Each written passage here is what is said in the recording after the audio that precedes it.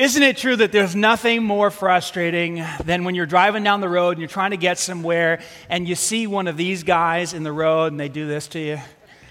I mean, it's just every single time. And maybe it's because I don't leave enough margin in my trip or whatever for perhaps for some mess ups or whatever. And I just see this guy and I know, oh no. And my first thought is, how long is he going to keep me, with this side before he flips it over and it says, go slow or something like that. And it's just, I don't have a go slow side. I just have a stop sign.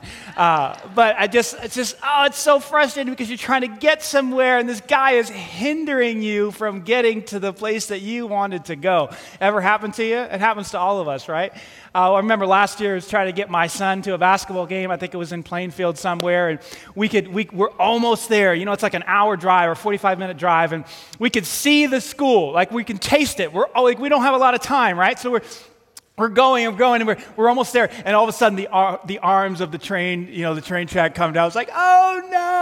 This was no small train. This was one of those mega trains that was going really slow, right? And they go slow because they've got like 1,000 cars on them, right? And so we start counting, and we're like, how many cars do you think are on this thing? There's no more than 20 cars. It can't pull more than 20 cars. 55 cars later, the things finally go up, and we're able to. Oh my goodness, man, that was a rough day. We get hindered sometimes, don't we? The title of this series is called Hindrance, and I want to set it up by giving you some big ideas that have really changed my life, and I'm going to go all the way back to the time when I became a Christ follower, or shortly after I became a Christ follower. When I was in high school, I lived apart from God. My mom was kind enough and faithful enough to teach me about Jesus, but I rejected it and wanted nothing to do with it until I was a senior. At my end of my senior year, I put my faith in Christ, and it was a radical shift in my life. And so when I went to college, I was a brand new Christ follower trying to figure out, how to walk with Jesus and what this whole new, Christianity thing was in my life. And I remember being at Liberty, knowing that I had asked Christ to be my Savior, knowing that if I died, I was going to go to heaven. I was cool with all that stuff, but really just didn't understand quite how God worked in a person's life. My idea was that, okay, God's probably off in the distance somewhere on his throne, somewhere in heaven beyond the stars, and he really doesn't really know what's going on in my life, nor does he care about me. And so I didn't think that God was really at work in my everyday life. I just kind of felt like it was a distant thing. You ever feel that way? Like, is God even paying attention to me, one of 7 billion people on the planet? Is that even possible? Does he even care? You ever feel that way? Or is that just me? Okay, maybe it's just me. And so that was my understanding. And then when I started going to Liberty, I started to learn. I came across this Bible study called Experiencing God by Henry Blackaby. Anybody remember it? And I think my mom gave it to me or something like that. And so I started to learn some big ideas that transformed my whole relationship, my whole approach to faith. And I want to share a couple of those ideas with you. The first one is this: that God is always at work, that God is always doing things.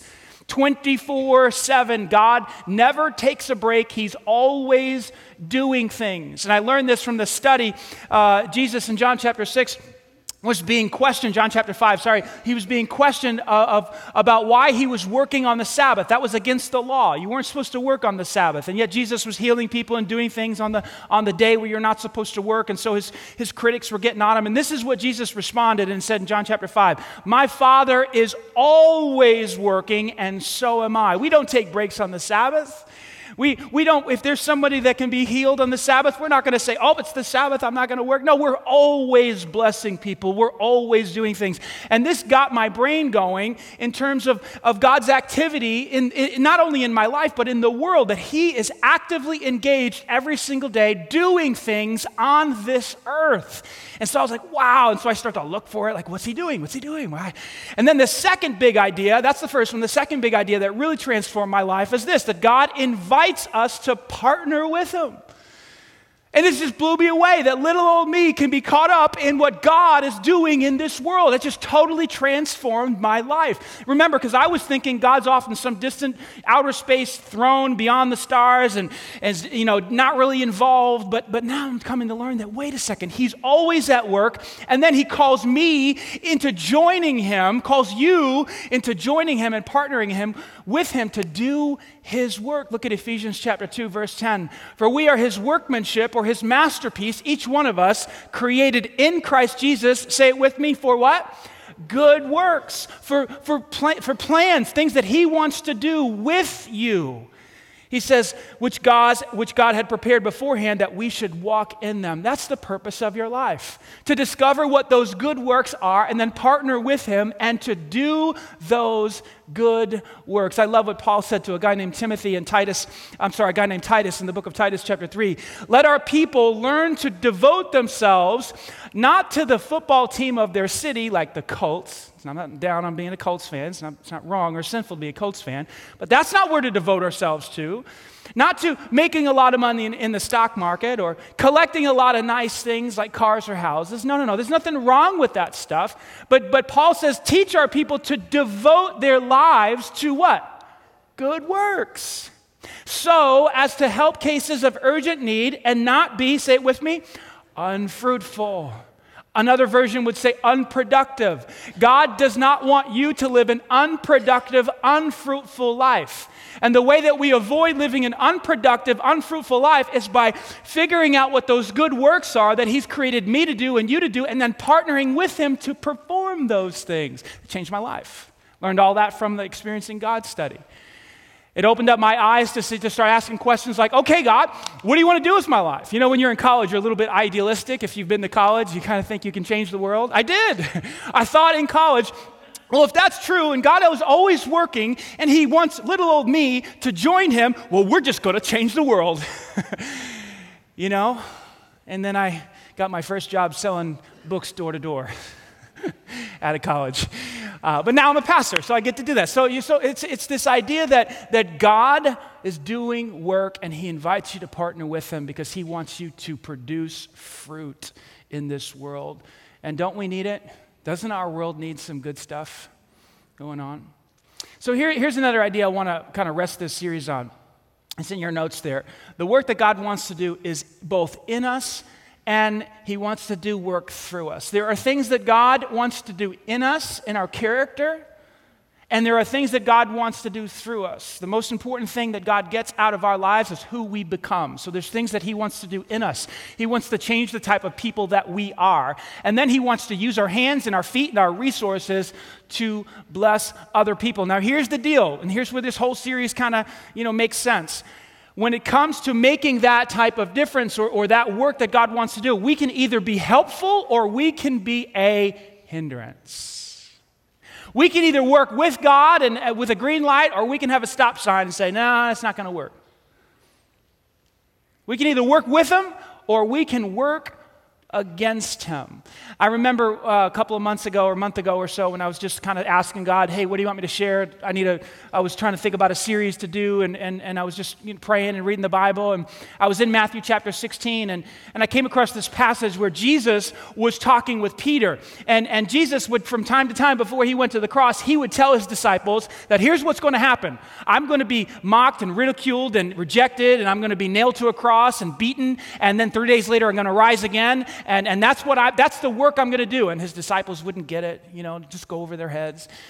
Well, this one time he's telling Peter, here's the deal. I'm going to the cross, and 3 days later I'm going to rise again. I want you to see what Peter says back to Jesus after Jesus tells him what's going to happen. Peter took Jesus. This is funny.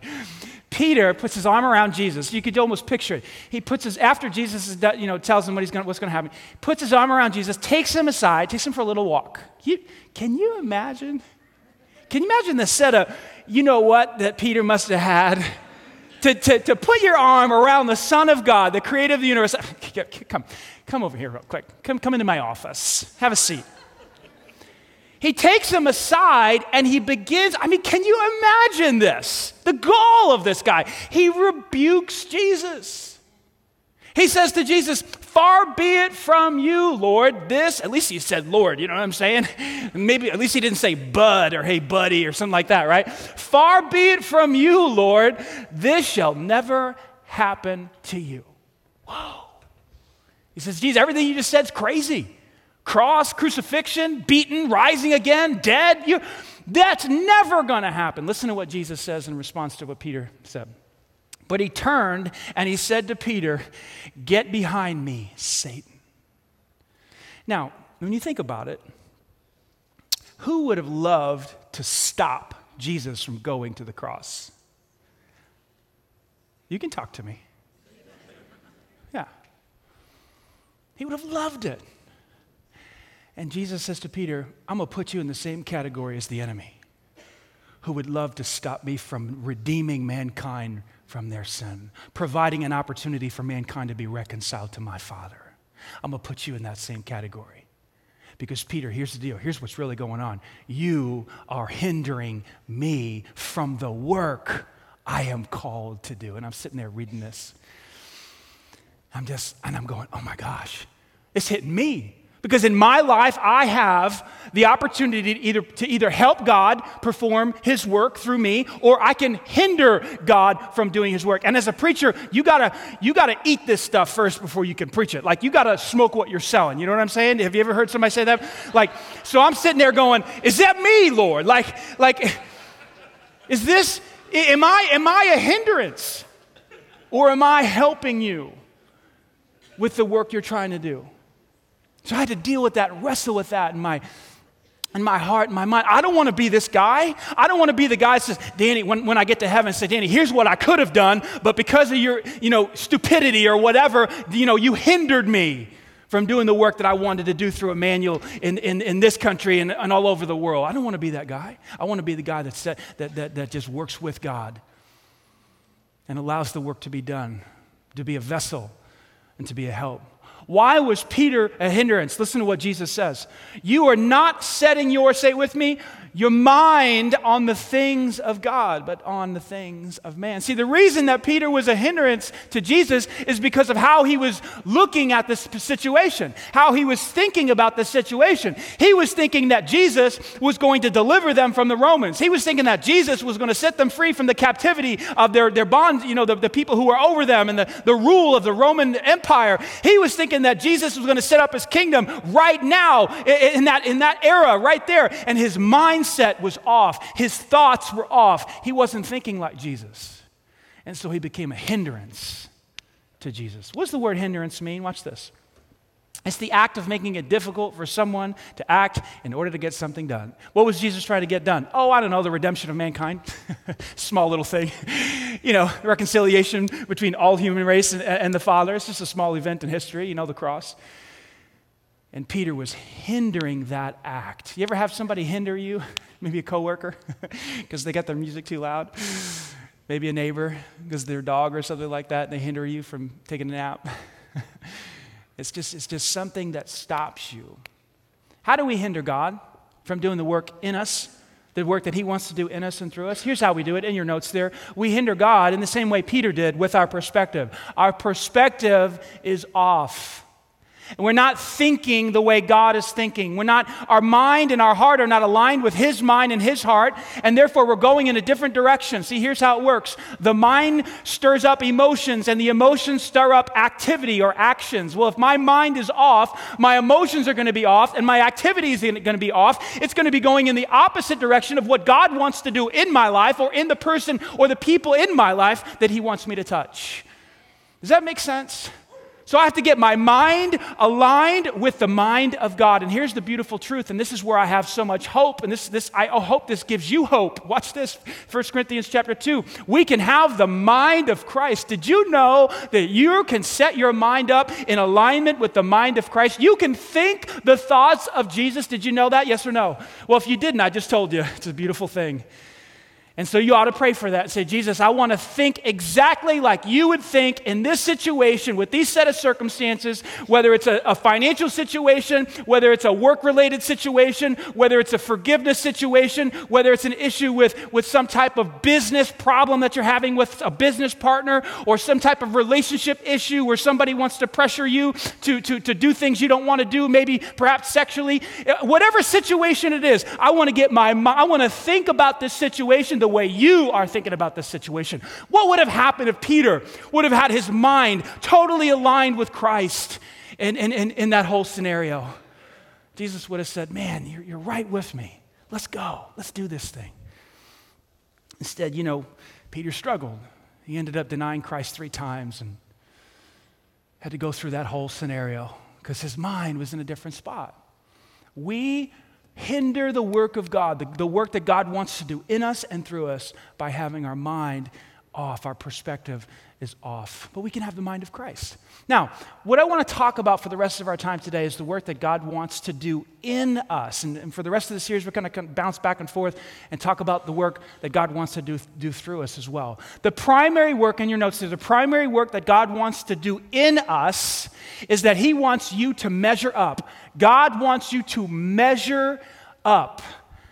You ever heard it said, you've probably said it yourself, he doesn't measure up, or she doesn't measure up to her sister, or, this employee doesn't measure up to the last employee, or that CEO doesn't measure up to the last CEO. We usually use it in a negative term. She doesn't measure up, he doesn't measure up. God actually uses it in a positive sense. Listen to what it says in Ephesians chapter 4.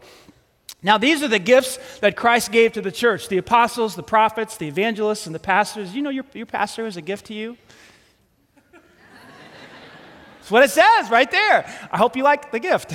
So all these people, they're gifts to the church, right? For what purpose? What purpose are the pastors, and what do they do? Well, their responsibility is to equip God's people, watch this, to do his work. Remember, we talked about God is always working, and he wants to partner with all of you to do his work. So it's my job to kind of equip you to do the work of the ministry and to build up the church and the body of the Christ. Well, what does that work really look like? Watch this. He says, this will continue until we all come to such unity in our faith and knowledge of God's Son that we will be, say it with me, mature in the Lord, that we will be fully grown. And then he explains a little bit more what that means. Look at the next phrase. Measuring up to the full and complete standard of Christ. This is the primary work that God wants to do in my life and in your life. He wants you to measure up to the full and complete standard of Christ. What does that mean? Well, if Jesus Christ was filled with agape love, he loved the unlovable. He loved those who didn't deserve love, right? He showed mercy to people who didn't deserve mercy, right? He gave out grace to people who didn't deserve grace, right? He was filled with overwhelming levels of peace and joy. Do you agree with me? As you read the New Testament, you see him living, you see him moving, you see him doing, you see him loving. Like he was filled he was filled with all of the fruits of the Spirit.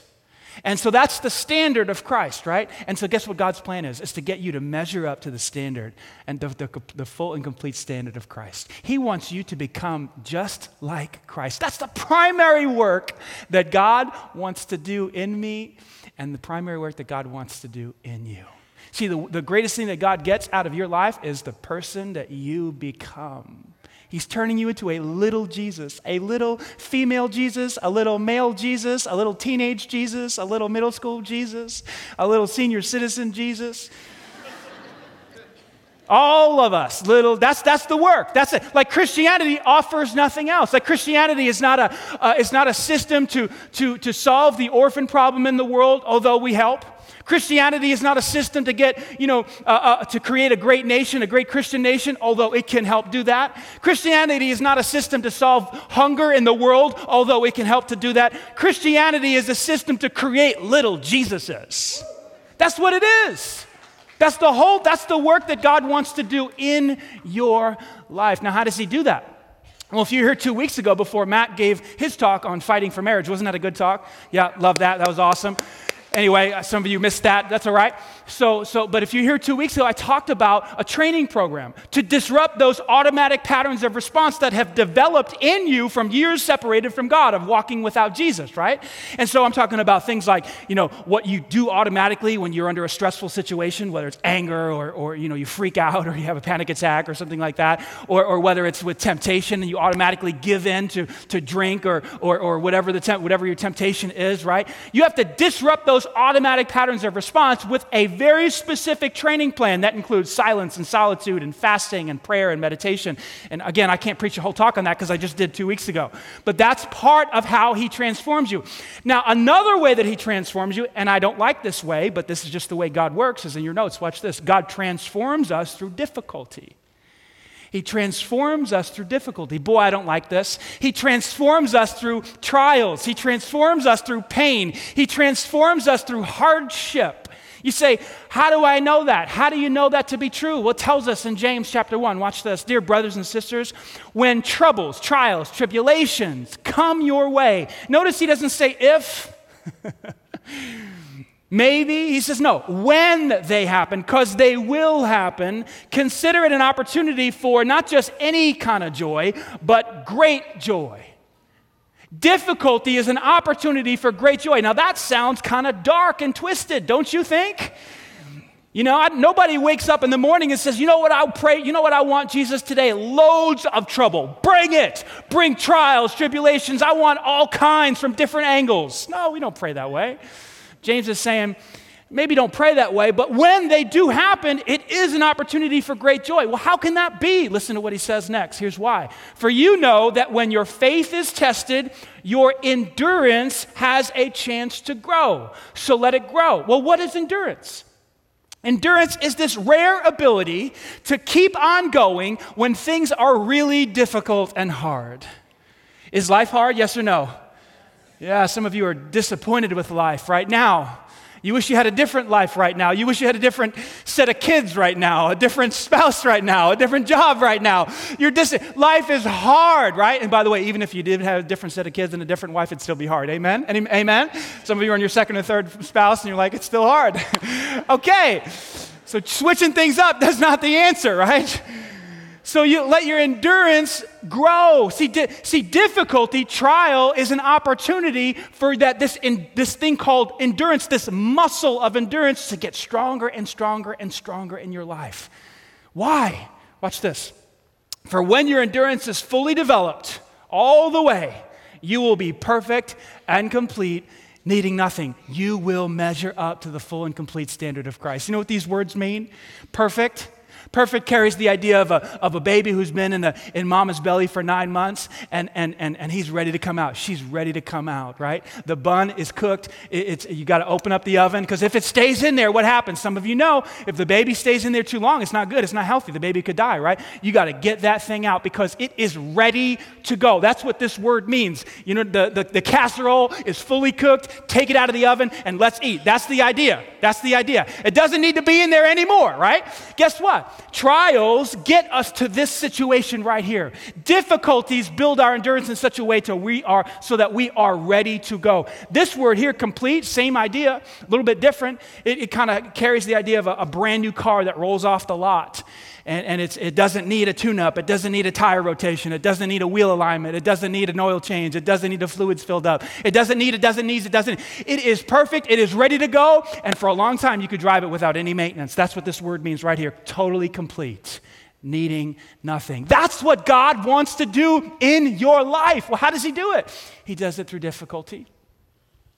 He does it through trials. There's some things we just can't learn without pain. I hate to say that. I wish it wasn't the case. In fact, when I get to heaven, I'm going to say, God, why? Why couldn't you do it another way? Why couldn't there be something that we eat or a pill that we take and all of a sudden we're mature? Like, why did you have to use trials and difficulty to mature us? He said, maybe we can ask him when we get there. But for now, what we know is that this is just the way he transforms us. It's just the way he works.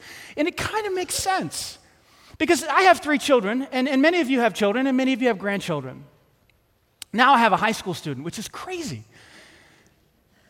And I know that one of the best ways to mature them or grow them is to let them fail. Now this is a new idea for some of you parents, especially the younger parents, the millennial parents.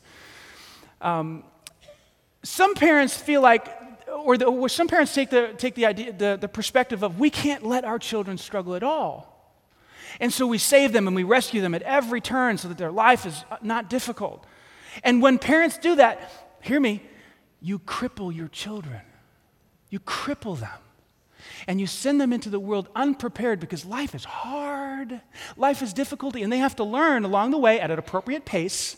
They have to learn that life is difficult and it's a struggle. So a good parent, a great parent is one who lets their child struggle at appropriate levels or at an appropriate pace so they don't get overwhelmed, but they still have to fight so that they're growing in their maturity so that by the time they're 18, they're ready to spread their wings and fly. That's what good parents do. Bad parents enable and save their children from all kinds of pain because they don't want their children to suffer. You are crippling your children. Listen, I've said this before and I'll continue to say this. Your children ought to have a very healthy level of dislike for you. A very healthy level. If you are their best friend, watch out. I'm telling you, right, you heard it from this platform, you are in for some serious pain if you are your kid's buddy, okay? If they're your best friend. They ought to have a healthy dislike for you because you are allowing them to struggle and fail and fall. What does this do? It gives them a chance to grow and mature in their life, and you're setting them up for success. Does that make sense? Now, this isn't a parenting talk. That was just free right there.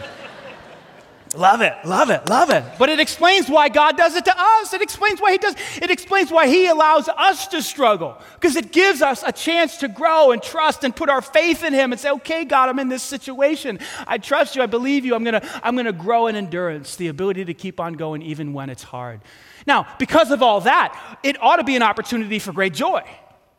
But we struggle with that, don't we? Isn't it the case that in most situations and most scenarios, when difficulty or trouble comes into our life, we moan and groan? Anybody else? I mean, I'm preaching this stuff and I'm moaning and groaning all the time. Sad. My friends ask me, how's it going? Oh, well, this is going on. This is going on. You know, we just moved from one house to another, and so that whole scenario is just a disaster. It almost seems like every possible thing that could go wrong went wrong. Has anybody ever moved before when you got kids and you've accumulated all this crap? It's what it is. You know how many times I've been to Goodwill? My goodness, get rid of this stuff. This one scenario situation, they were saying, hey, we got to get this couch in the basement. We can't, it doesn't fit. And the stairs kind of do this number. They do a right angle. And the couch is too big. It's a sectional. And so my wife calls me. This is just like one of 10 issues that were happening all at the same time, it seemed. See, I'm complaining right now. This is good. This is really good. This is healthy. You need to see this. I suck at this sometimes. I really do. So she calls me and she says they can't get the couch downstairs. You know, they gotta force it down. Well, what does that mean? I don't know. What is it? Well, they're gonna have to put 3 or 4 holes in the sheetrock. Oh, okay, so I give the go, and sure enough, they shove this thing downstairs, break up the sheetrock, and there's holes. I get home, there's holes in the wall. You know, I could go on. You want to hear more of my moaning and groaning? I mean, it's just one thing after another. The pool I got issues. I mean, we got a pool now. It's got issues. Anyway, okay. But see, the point is if I asked you about how your life was going, you could go on a 10-minute thing too. Yeah. And I know some issues are bigger, and I'm complaining about small issues. Listen, sheetrock, I had a friend come over. He patched it up, no problem.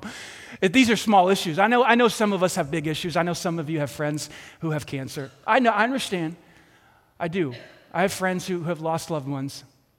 Car accidents, a suicide. I understand I'm not trying to make light of troubles or hardship or difficulty. There are some big things going on in your life. The challenge is to say, okay, how can I align my mindset so I don't go into a funk or a depression or discouragement for months?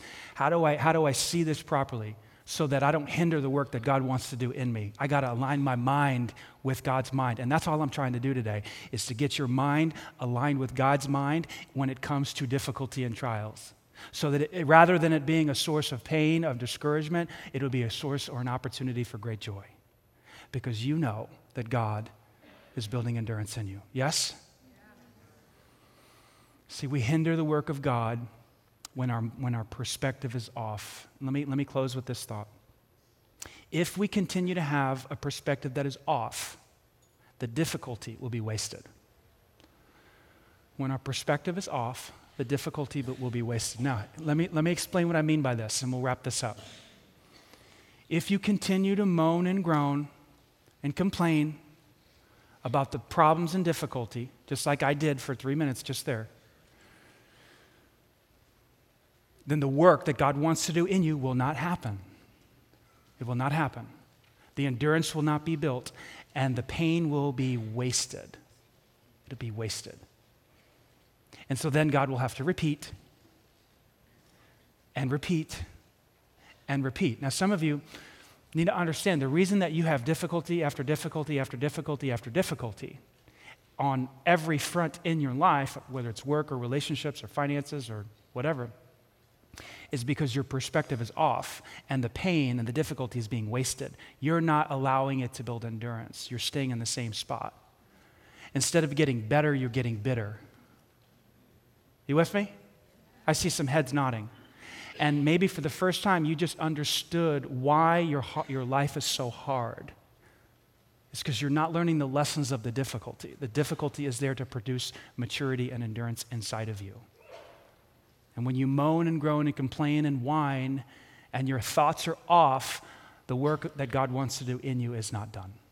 This is so important for you to understand. So I'm going to leave you with a thought that's going to help you to get to accomplish this and to turn this. Basically, we're trying to turn a corner here. We're trying to mature. We're trying to grow up. My job as your pastor is to help you grow and mature, right?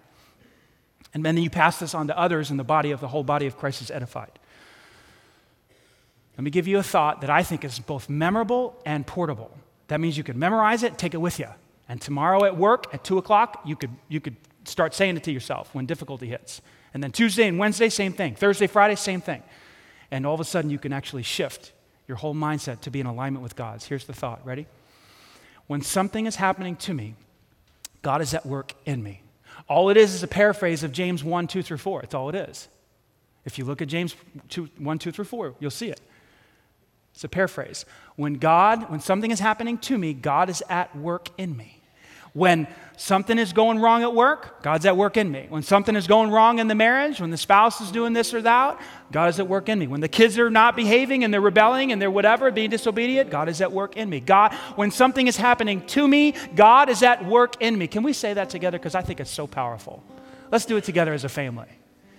When something is happening to me, God is at work in me. Can we do a little bit better? When something is happening to me, God is at work in me. Wow.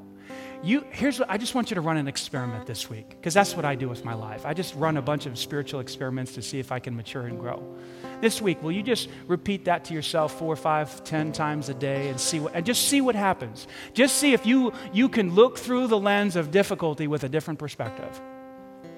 Remember, because it was Peter's perspective that caused him to be a hindrance to Jesus going to the cross. I don't want to be that hindrance. Do you? Yes or no? Nobody wants to be a hindrance to the work that God wants to do in us and through us. So let's get our mindset, let's get our mind and heart aligned with His so that He can do the work that He wants to do in us and through us. I think that's powerful. Not because I'm saying it. It's just true. It's changed my life.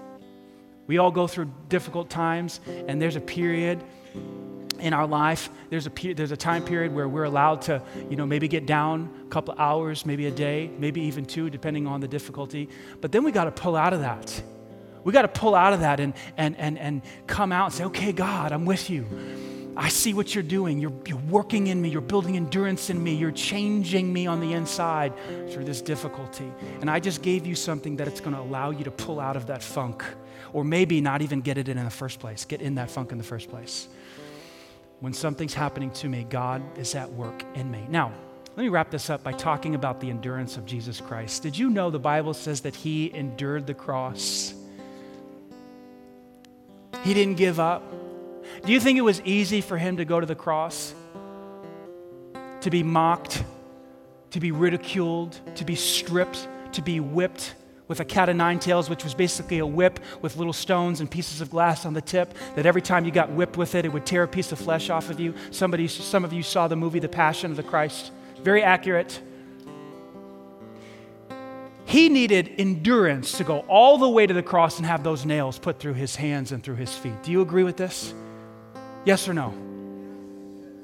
He didn't give up. He went all the way and persevered. Why? So that you could experience the forgiveness of sins, so that you could experience reconciliation with God, so that you could know the Father personally and become His child. That's why He did it. And there's some of you here today, you don't have that relationship. You've heard about this, you've put it off. Maybe you were here last week or the week before or 5 weeks ago, and you said, no. I'm telling you, maybe today is the day. I would say it is the day that you need to say, okay, Jesus, I believe you endured the cross and you did it because you love me. And you did it so that I could have life, eternal life and abundant life right now. And the way you put your faith in Christ is you just come to Him and you say, Jesus, I trust you. I put my confidence in you. I believe you did it. And I'm coming to you right now because I need life. I need forgiveness. I need grace. I need you. And you just simply pour your heart out to Him in a prayer. So if you'd like to do that right now, I'm going to lead you in a prayer. You can take my words and make my words your words. Talk to God, and right now you can become a child of God. You can receive eternal life and the forgiveness of sins. Would you pray? Dear Jesus, thank you for enduring the cross, for going all the way, taking the mocking, the ridicule, the whipping, the nails for me. I come to you today in need of forgiveness, in need of grace. I put my trust in you. It's just a little bit. All I have is a little bit. But the little bit I have, I give to you. Make me your child today. Wash me of my sin. Cleanse me. And help me to, in the future, measure up to the full and complete standard of who you are. Fill my life with your joy, your peace, your strength, your grace. I pray this in Christ's name. Amen. Man, if you just prayed that prayer, here's what our church would like to do. We would like to put a 1-year New Testament in your hands. And there's really just one reason. It's what I've been saying in this entire talk. Because as you read the Word of God, what happens is your mind gets aligned with the mind of God, and God is able to do the work in you that He wants to do and the work through you that He wants to do. But you've got to take up His Word and you've got to read it. So there's tables back here to my right and to my left. Can we give God a hand for what He's done today? Come on, church, raise it up. Let's give Jesus a hand. Woo!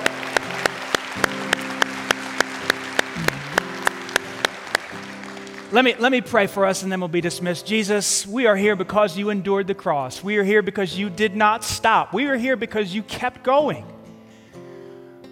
When you were out of strength, when you were out of energy, when the blood was flowing from your brow and from your hands and from your back and from your feet and from every part of your body, you stayed faithful and you finished the course. And we're here because of your endurance. And we thank you for those who put their confidence in you today, their trust in you today. Jesus, help us to align our minds and our hearts with you so that you can build the character that you want to build in us, so that we can truly measure up to the full and complete standard of who you are. God, have your way in our hearts. Father, help us to be generous people so that as the generosity of your people increases, we will be able to expand this ministry beyond what it is now. Lead us, guide us. We pray this in your name and for your glory. It's in Jesus' name we pray. Amen. Hey, it is an honor and privilege to be your pastor. I love this. It is a great joy of my life. Next week is part 2 of Hindrance. You're not going to want to miss it. Let's fill these seats. We'll see you next week.